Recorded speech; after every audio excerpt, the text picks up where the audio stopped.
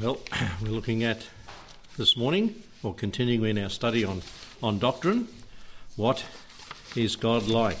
What is God like? I remember last week we looked at a few thoughts in introducing this, starting with the doctrine of God, what people believe about God, not what they believe about God, what their worldview is atheism and agnosticism, polytheism, that's many gods, pantheism, that God in everything, deism, wind the clock up and leave it go, and then there's theism, and that's where we come in. And we looked at how people argue their philosophies for the existence of God, the cosmological argument, the cause and effect, there must be a God, the teleological argument, observable design in everything, everywhere, God's organised things, the anthropological argument, the moral inclination of man, and even in Romans it talks of that. We looked at that, the ontological argument. Man has an idea of perfection and infinity. And where does that come from? They want to something better. And then we looked at how God has revealed himself. How God has revealed himself. There's two major ways that God has revealed himself. Can you remember? He's revealed himself in nature, Psalm 19, and he's revealed himself in special revelation. Aren't you glad you have the Bible? Aren't we glad we have the Bible? Because if we didn't have that, imagine what we wouldn't know. But what we do know now that we have the Scripture. And that's why it tells us in the Bible, in Timothy, to study, to show ourselves approved unto God. Workmen that needeth not to be ashamed, rightly dividing the word of God. Just heard someone speaking today that the church is the Israel of God. What do they mean? Well, the church has replaced Israel. No, that's wrong. You see, you rightly divide the word. What about the thousands of other verses that say contrary to that one verse they try to use? And so we look at the special revelation of God. What a blessing it is. The natural revelation is given to all. It's intended for all. Every night and day it utters speech. The special revelation is given to few, but it's intended for all. For God so loved the world, that he gave his only Son. The natural revelation is adequate for condemnation. There's enough in the natural revelation for God to condemn those who do not believe. And the special revelation is sufficient for salvation. It tells us the way to God. In the Old Testament, there were sacrifices given, there was a high priest and all the things that they did there, but now we have our great high priest seated in the heavens, the Lord Jesus. And he provides salvation to all that call upon him. Call upon the name of the Lord Jesus Christ. And what did Paul say? Thou shalt be saved, to the Philippian jailer. Well, in the natural revelation, it proclaims God's greatness. I like looking up what they're finding with the James Webb telescope. You say, I get sick of hearing that, but the things they're finding, they're trying to look back to before it begun. I think they're eager to see the Big Bang and all the light that emanated from that. But they say they've got 1 billion years from that. They're this way of that, and it's 0.9 billion light years. that light that they now see from the furthest star they can find has been travelling to us. What do you say? What does the Bible say? Special revelation. See that? God made it, and in 6 days he brought it all together and he created. You say, well, how did the light get here so quick? You know, it's been billions of years for that light to travel at 186,000 miles per second.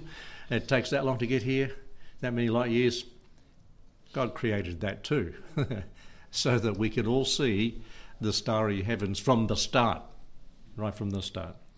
No problem with God, is there? If he can make it all. So it proclaims God's greatness in natural revelation, but the special revelation, it proclaims God's grace. For by grace are we saved through faith, and not of yourselves. God is good, isn't he? In that he has revealed himself to us.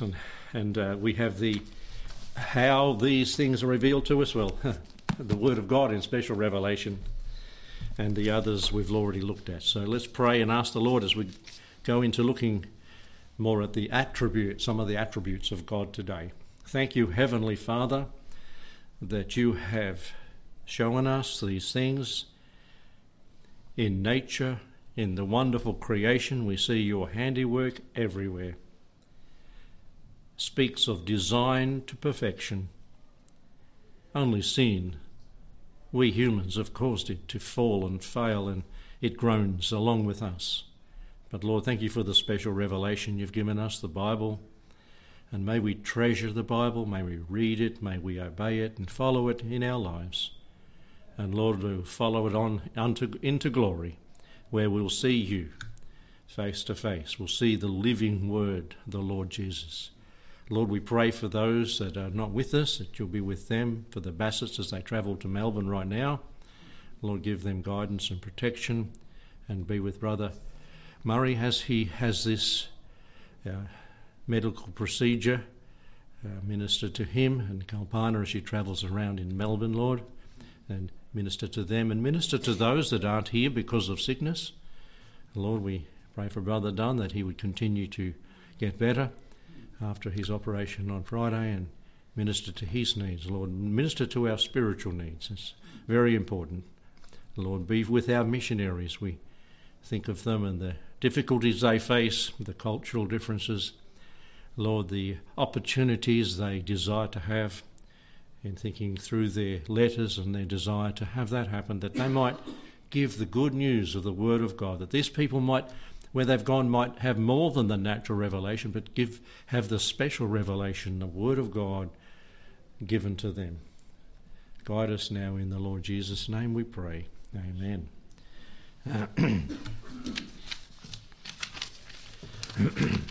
Okay.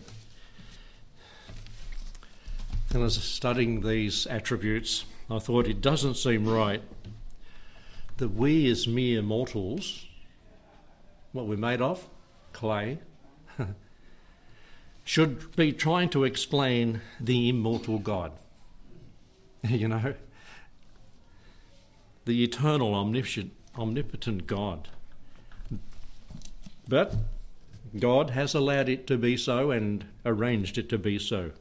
In the book of Romans chapter 9 and verse 20, we read this: Nay, but, O man, who art thou that repliest against God?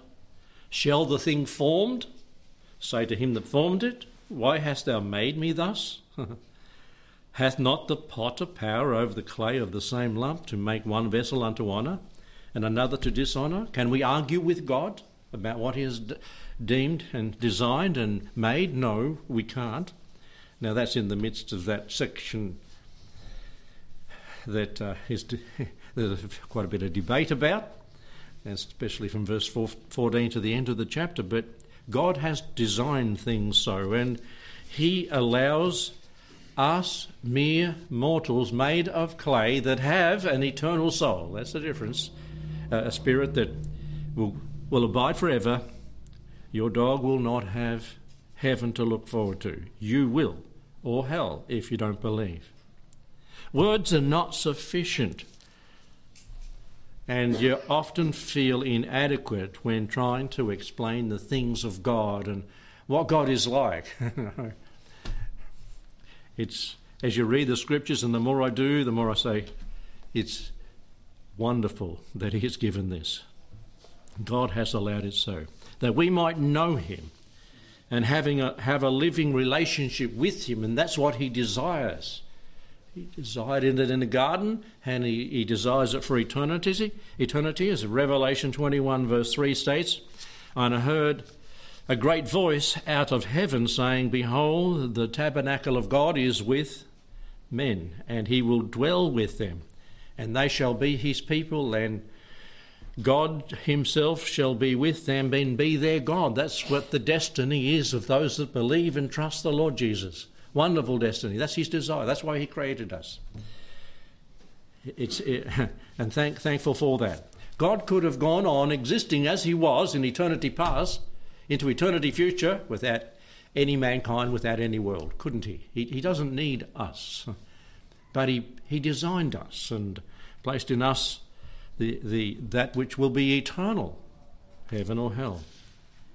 With the different channels of revelation, we can learn something about what God is like, what we've spoken of, the natural revelation, but now the special revelation, the characteristics of God known as his attributes. When the Bible says in Genesis 1:27, so God created man in his own image. In the image of God created he him. Male and female, no other gender, created he them. That's it. Full stop. But looking at this means there are some ways in which we are like God, because it says there we've been created in the image of God. God has a will. If you've got children and you know yourself, about yourself, you know you've got a will. It can choose right, it can choose wrong, it can please God or not. We have a will. In that way we are like God. God has emotions. It talks about his anger. It talks about his pleasure. It talks about other emotions that he has. Do you have emotions? Yes. And sometimes they're on display rightfully and some wrongfully. We have an intellect, limited, but when we get to heaven, wow, it'll be unlocked. But God has intellect too, doesn't he? Look around and see the design. God has intellect. He is just. So can we be, but we also can be unjust, but he can't be that. So there's some ways in which we're like partially like him. He is love, and we can love, but not love as he loved all the time, because his love was an agape love that gives in spite of not receiving anything in return at all. There are ways in which he is unique and not like us. And this we'll find in the attributes, like he is omniscient. He is all-knowing, knows every little detail. If you ask him how many atoms in the sun, bang. and how many stars in the universe, how many galaxies to start with, billions of theirs and billions of stars in each galaxy, how many? And you could ask him, and what's the name of the one in, what's a galaxy? Milky Way, at home. What's the name of all these stars? Because he named them all. And he names us too as his special children. So he's omniscient. He's omnipotent. That means he's all-powerful. We are not. He is omnipresent. He's everywhere present. Where two or three are gathered together, there he is in the midst of us. And he's everywhere present, everywhere else, in all of the universe and to infinity and beyond. And beyond. We could keep saying that. We are not. Now,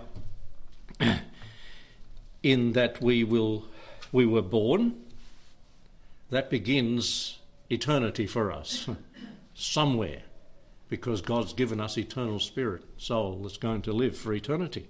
And that's the important thing, to make sure you're going to the eternal heaven, not eternal hell.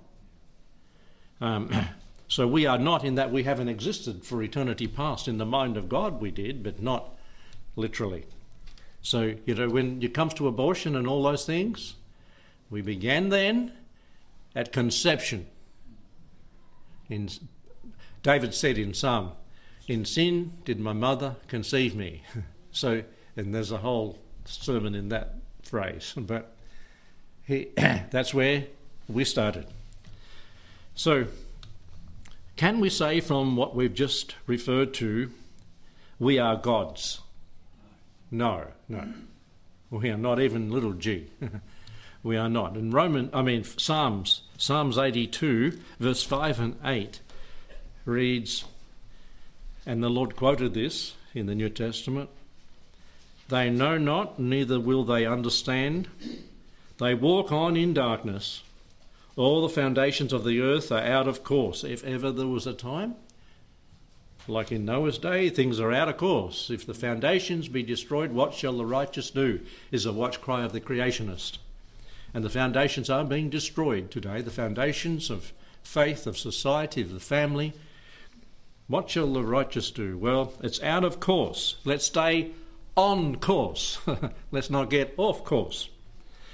But in verse 6, I have said, ye are gods, little g, and all of you are children of the Most High. But ye shall die like men, and fall like one of the princes. Arise, O God, judge the earth, for thou shalt inherit all nations. If we go to the Gospel of John, where the Lord quoted these verses in chapter 10 and verse 34, we read there, Jesus answered them, Is it not written in your law, I said, ye are gods?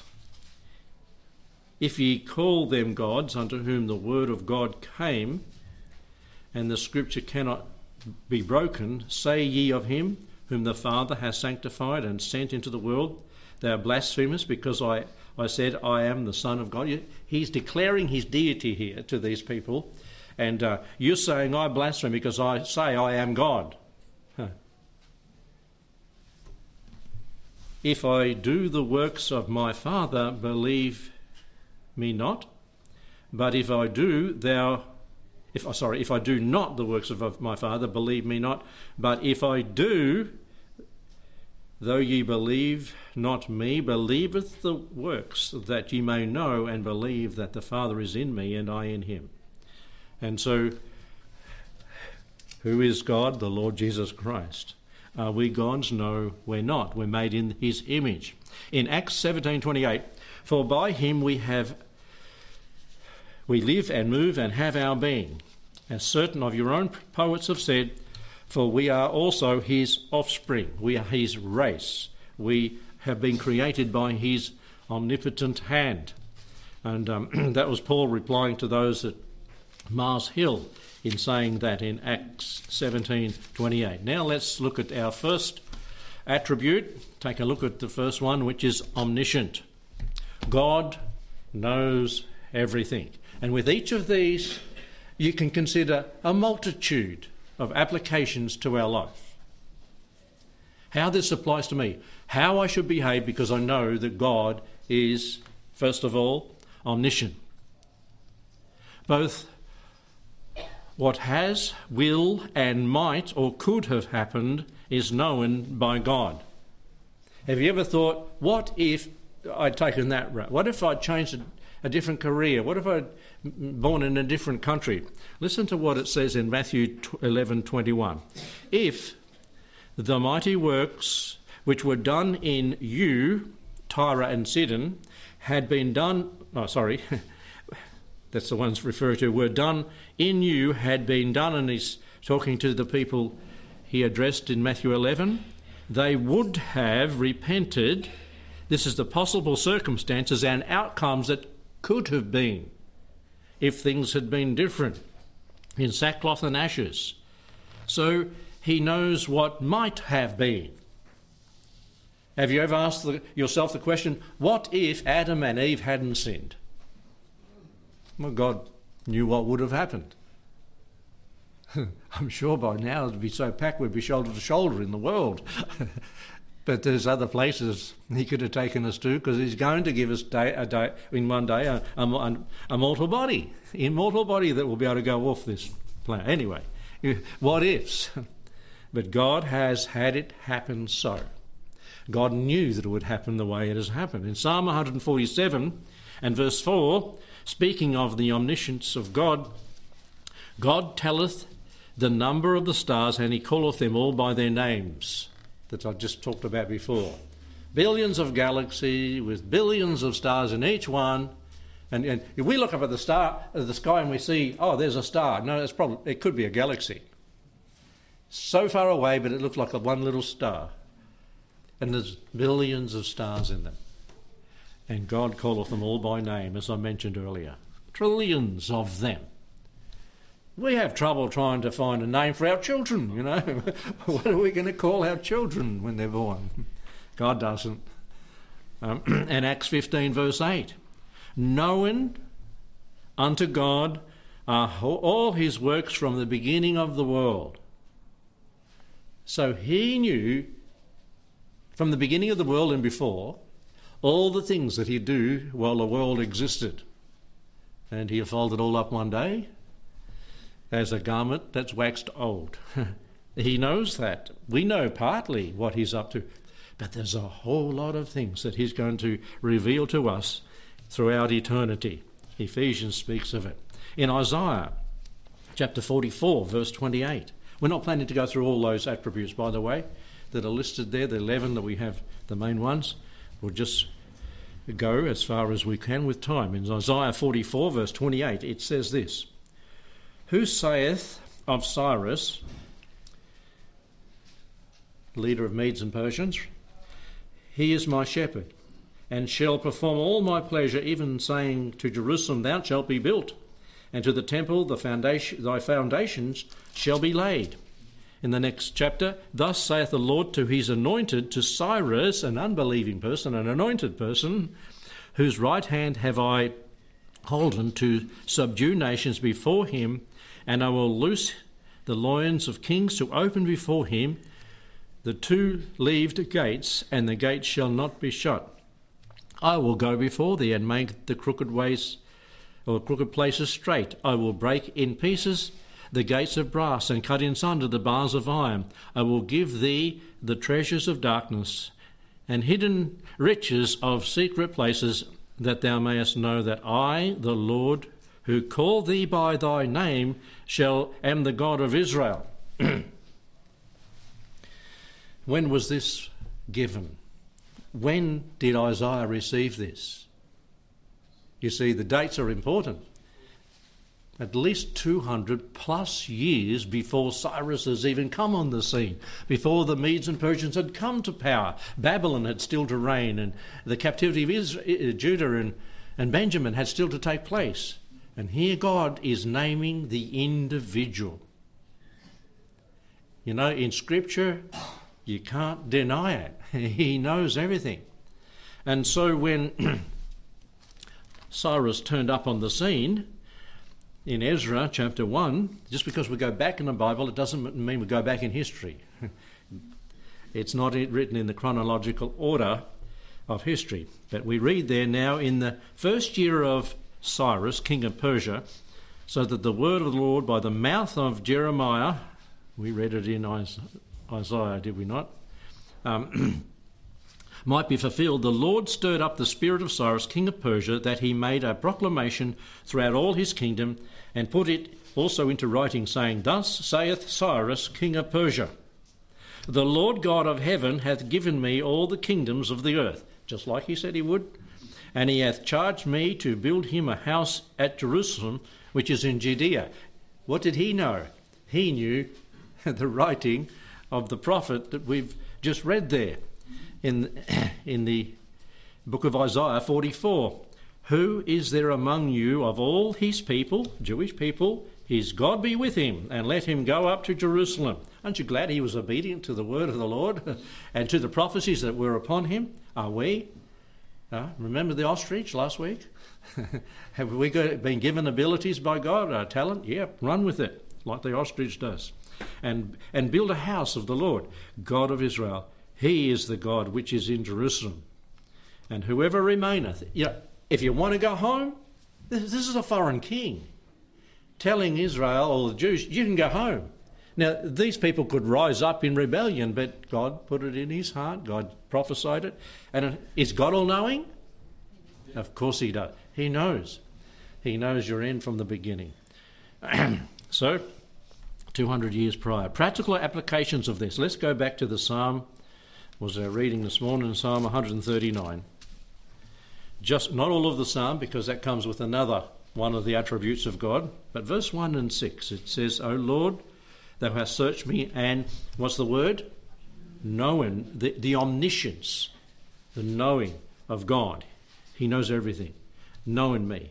And we can say what the psalmist said applied to us. Thou knowest my downsittings, the hard times, and knowest mine uprisings. the times of blessing. Thou understandest my thoughts are far off. What are you thinking right now? Bring it into line with the Scripture. Bring it into line with worshipping the Lord and the beauty of His holiness this morning.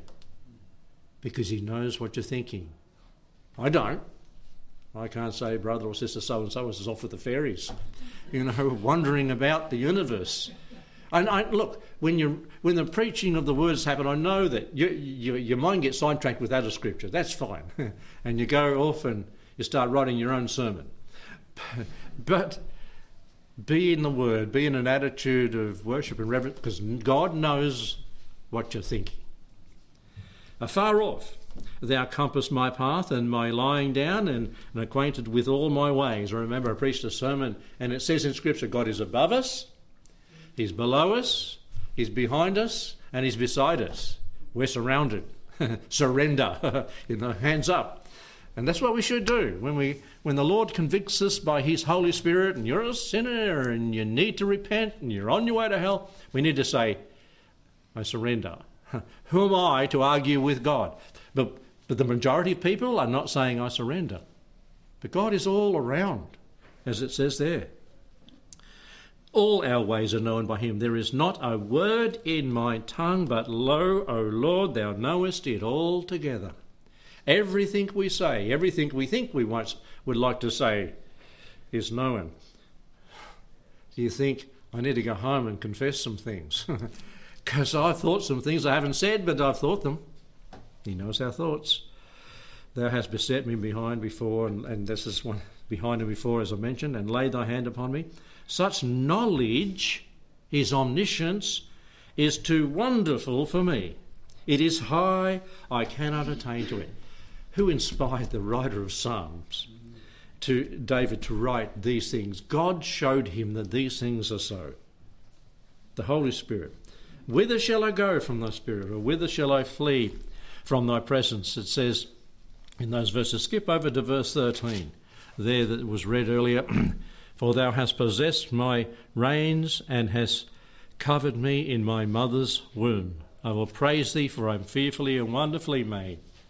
Marvellous are thy works, marvellous are they, and my soul knoweth right well. And so we could read on in that psalm.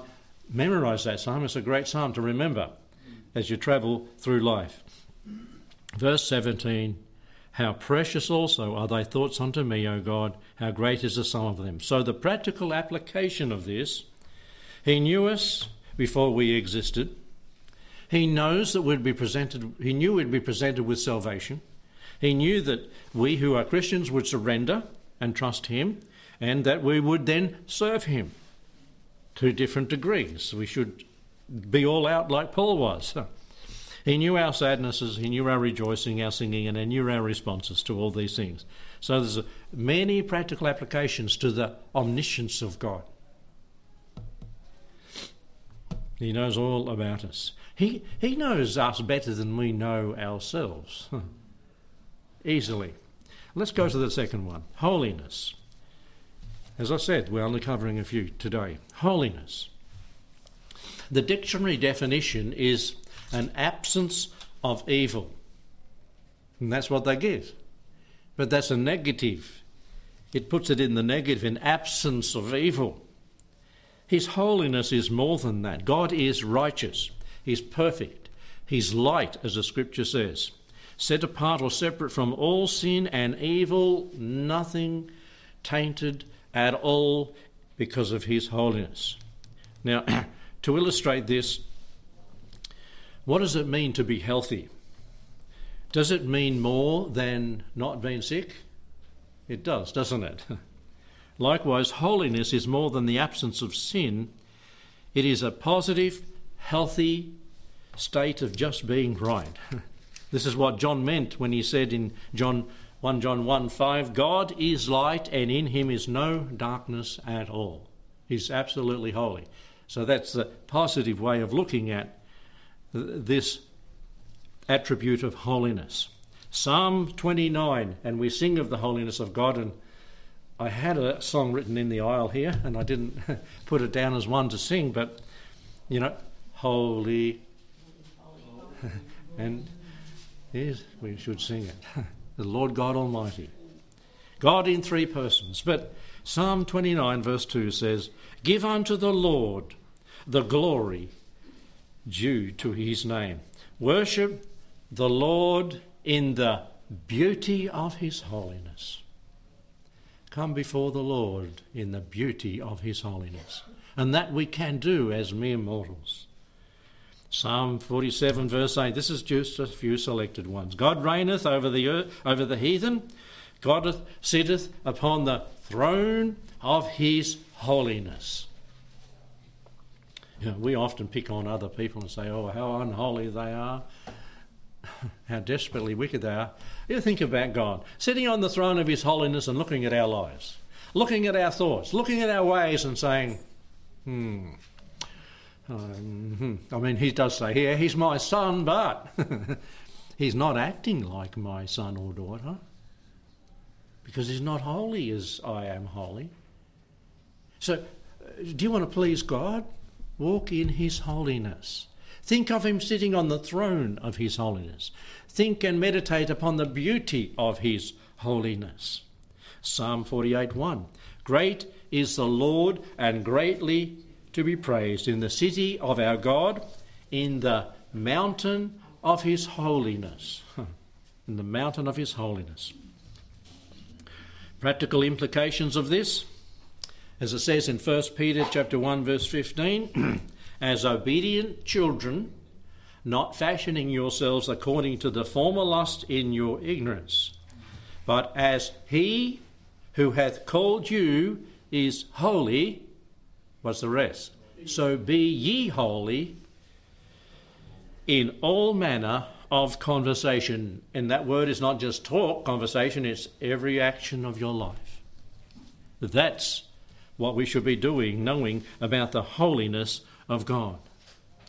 So a dictionary definition doesn't do it just the holiness of God justice, an absence of evil.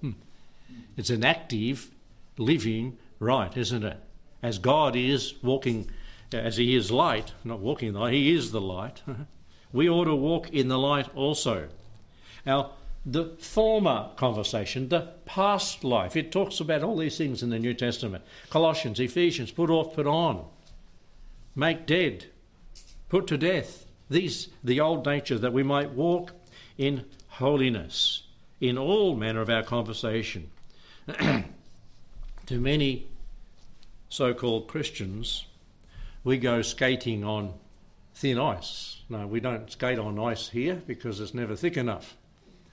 But in other countries, there is ice and they go out on the lakes and ski, and parents always and constantly warn their children, don't skate on the thin ice. And it's probably the thinnest where the water is the deepest, with the water heat in the water. But if you do, you'll go through and get frozen to death. So many Christians skate on thin ice. So many Christians, and the wives might feel the husbands do this as they drive up around the mountains, get too close to the edge of where it just falls off to a cliff. Slow down, we might go off, and that's a long way to the bottom. But Christians do that. How far can I go without God doing anything to me? How far can I go without God chastening me? And that's not the way we should live. We shouldn't walk, try to walk so close to the edge of the cliff, the hole might collapse under you. It happened where I was first working when I was only 17. A fellow with a D9 was up on one of the burns of the quarry, and they were about 30-foot drops, and he was just trying to get all the excess rock and push it into the next level. And because of the blasting and all that, some had been loosed, and what happened? The whole lot just fell out underneath him, and it flung those around it, and the big rippers at the back dug into the rock, and he's hanging like this, and they get massive cranes to lift it off. He was skating on thin ice. He was going too close to the edge. Christians, don't go too close to the edge. Don't try to say, what can I get away with? Walk in the light. A proper concept of the holiness as a requirement for Christian living should end a lot of discussions on what is permitted in my life. We should not get so close to that, but we should get so close to the safe side, to God, so close to Him that we won't even desire to get close to the edge and sin and what can I get away with in life. We should be so walking in holiness. We don't want to please ourselves or with this world, but we want to please our Saviour and what He's planned for our eternity, for our life. Let's get close to the Lord and not say, what will God permit without me making... Little children do this. You've had them, we've had them, and the grandchildren too. They're all sinners. Hopefully they all get saved. You know, you tell them not to do something. And what is in their mind to do? That's what I want to do now. Nothing else but what you told me not. Christians are no different. Little children, don't touch the hot stove. The hand goes up. No. And you go to the kitchen and they put it on and they go, ah! Told you not to. That's skating on thin ice. Folks, He is holy. So let's walk holy. So be ye holy in all manner of life. There's practical applications to these attributes of God. Thirdly, God is just and righteous, putting two together. While holiness has to do with His character, justice or righteousness has to do with His holy character in all His dealings with men. Are you thankful for the justice of God? Everything that's been done wrong will be righted. Everything that's done wrong, there'll be a just sentence brought about. We can't see and know everything. The criminal justice system tries to get out of people and to catch them on a word or something. Now an email or a phone or a text or a where were you? And no, I wasn't there. Your phone says you was. They're trying to get... But man, we don't know. The judges struggle, the prosecutors and that struggle to find the truth. But not God. Because the other attribute, He knows everything. He knows our thoughts, so He knows what's going on. Justice will be brought. God, it says in Acts 10 verse 34, is not a respecter of persons. His justice will go cut right through. He doesn't have favourites. He doesn't show favouritism. Romans 2:11 says, for there is no respect of persons with God. And, we might start in our life and be struggling a bit, and then because uncle or dad or mum knows somebody who has this, we get a privileged in. And, we can get the job, even though we haven't got the qualifications, because not with God. Yeah, He's not a respecter of persons or position. In Psalm 116 verse 5 it says, gracious is the Lord and righteous. Yea, our God is merciful. Praise the Lord for that. Because none of us would be here. We'd all be consumed when we chose to sin and rebel against Him. God is merciful. Psalm 145:17 says, the Lord is righteous in all His ways and holy in all His works. He's just and righteous. The practical implications, we can expect justice on Judgment Day. And there is not just one judgment. There is the judgment of the Lord Jesus on the cross for our sins. That doesn't seem just, does it? But He died innocently as an innocent individual for us. There is the judgment of Christians today. Hebrews 11 speaks of that. There is the judgment, the Bema Seat judgment of Christians. There is a judgment of the nations at the end of the tribulation, whether they be saved or not, sheep or goats, whether they go into the millennium as saved people, mortals, or go to hell at that time. There is the judgment of the great white throne judgment. All these judgments are spoken about. And that will be a terrible judgment, because that's where unsaved people are, and justice will be done. Oh. Can you imagine people like Hitler, Stalin, and all those guys who've killed millions? They think in life they're getting away with it. Justice. God is God of justice. That will be brought to light, and judgment according to works will happen. Oh, praise God that Christians don't face that judgment. We face judgment for our works, what we've done for the Lord, not for condemnation.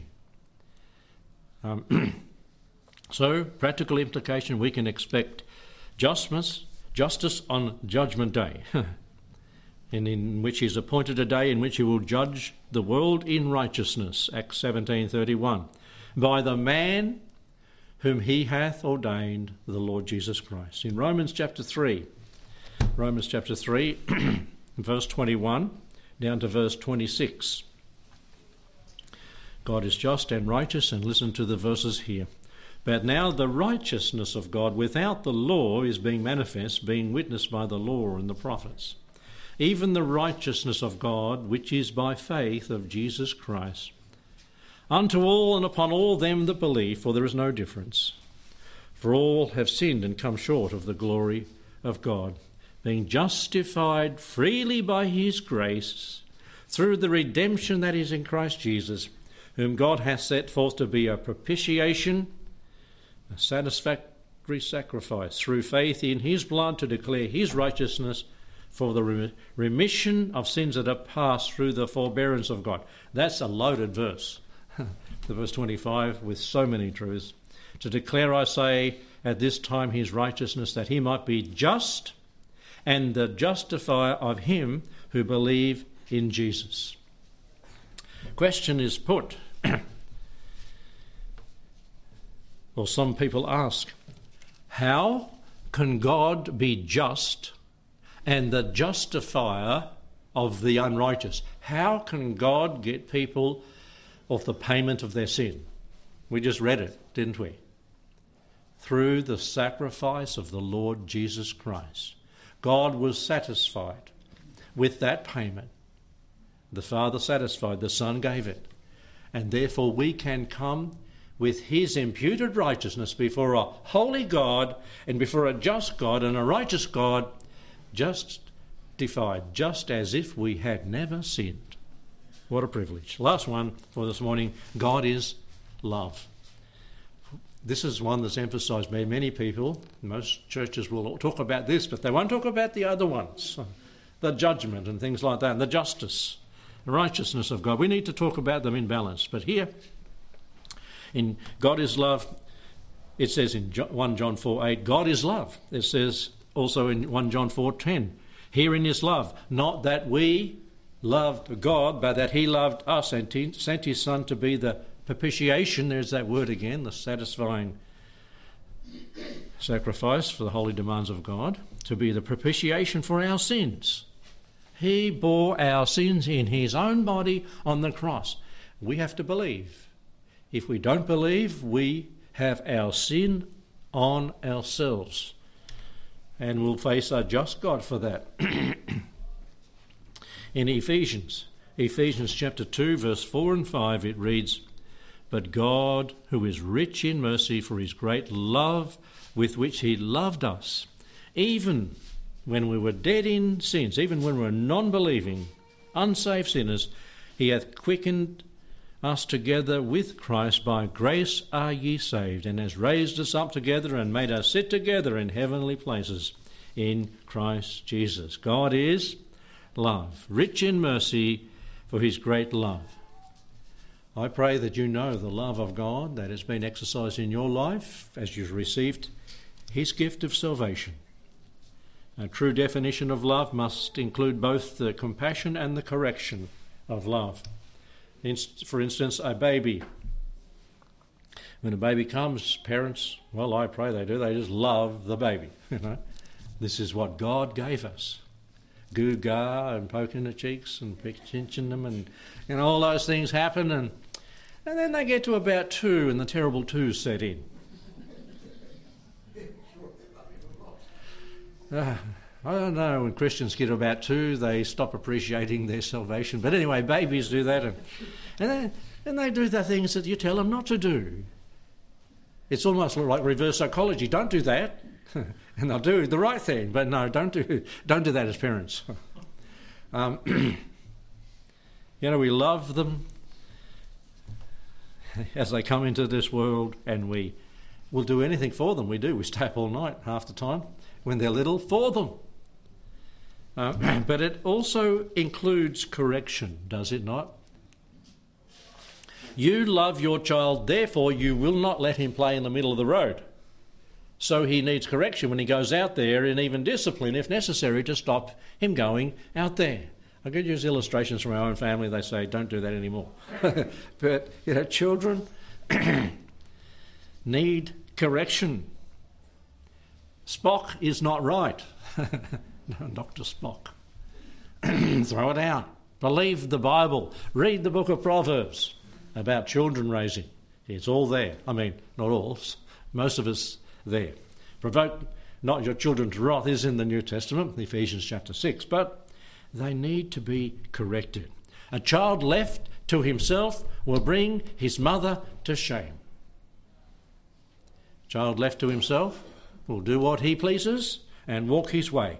And, what does it say when the gate's left open, the farmer leaves the gate open? It's too late.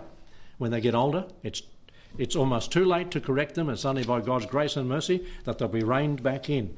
But if you don't do it while they're little, because you love them and you don't want them to be hurt. If God sees a Christian wandering off into sinful areas and to things he shouldn't do and not walking in his holiness, what will God do? He will correct. And in Hebrews 12, it talks about chastening. And we shouldn't grow bitter when the chastening comes. We should grow better as we conform to him. And that's only his love that's doing that for us. We all know the verse. What is it? John 3:16. For God so loved the world, the whole lot of us, everybody, that he gave his only begotten Son, that whosoever believeth in him should not perish, but have everlasting life. God's intent is no one perish. I'll do everything I can to have them, but I will not compel them. We come into another attribute on that, don't we? God only wants volunteers in heaven, those that say, I will, I surrender all. 1 John 3:16 says this, by this perceive we the love of God, because he laid down his life for us. We ought to lay down our life for the brethren, for each other. By this perceive we the love of God. And in 1 John chapter 4, verse 9 and 10, it reads, in this was manifest the love of God toward us, that God sent his only begotten Son into the world, that we might live through him. Herein is love, not that we love God, but that he loved us, sent his Son to be the propitiation for our sins. The greatest manifestation of love is seen in the sacrifice of the Son of God for our salvation. And where did the Lord explain a little bit about love? Well, which is the greatest commandment, the opposition asked. And what was the Lord Jesus' reply? You shall, this is the practical application, you shall love the Lord your God, who has done all these things for you with all your heart. Don't lean on your own understanding about this. Just love him and appreciate him and worship him in the beauty of his holiness. And the second is like unto it. You shall love your neighbour as... you all had a shower this morning, you all got beautified and you put your whatever to make yourself look better. I mean, I'm not as old. If you're young, you don't worry about that. Men, I pray you just brushed your hair and come to church. And I had a shower and all those things. But you see, we want to appear good. We want to be that. you love yourself. Let's love one another. Do for others as you'd have them do unto you. Let's love one another. There's so many applications of the attribute of the love of God that practical applications should be applied in our life. We shouldn't be talking harshly to one another. We should be loving one another. We should be serving one another. We're ministering to one another with our gifts. I like the ostrich sermon last Sunday night. Run with it. Scorn the horse and his rider and just run like an ostrich. If that's all you can do, run. Or whatever God has given you, do that. Because he loved you, you want to love him back and give everything.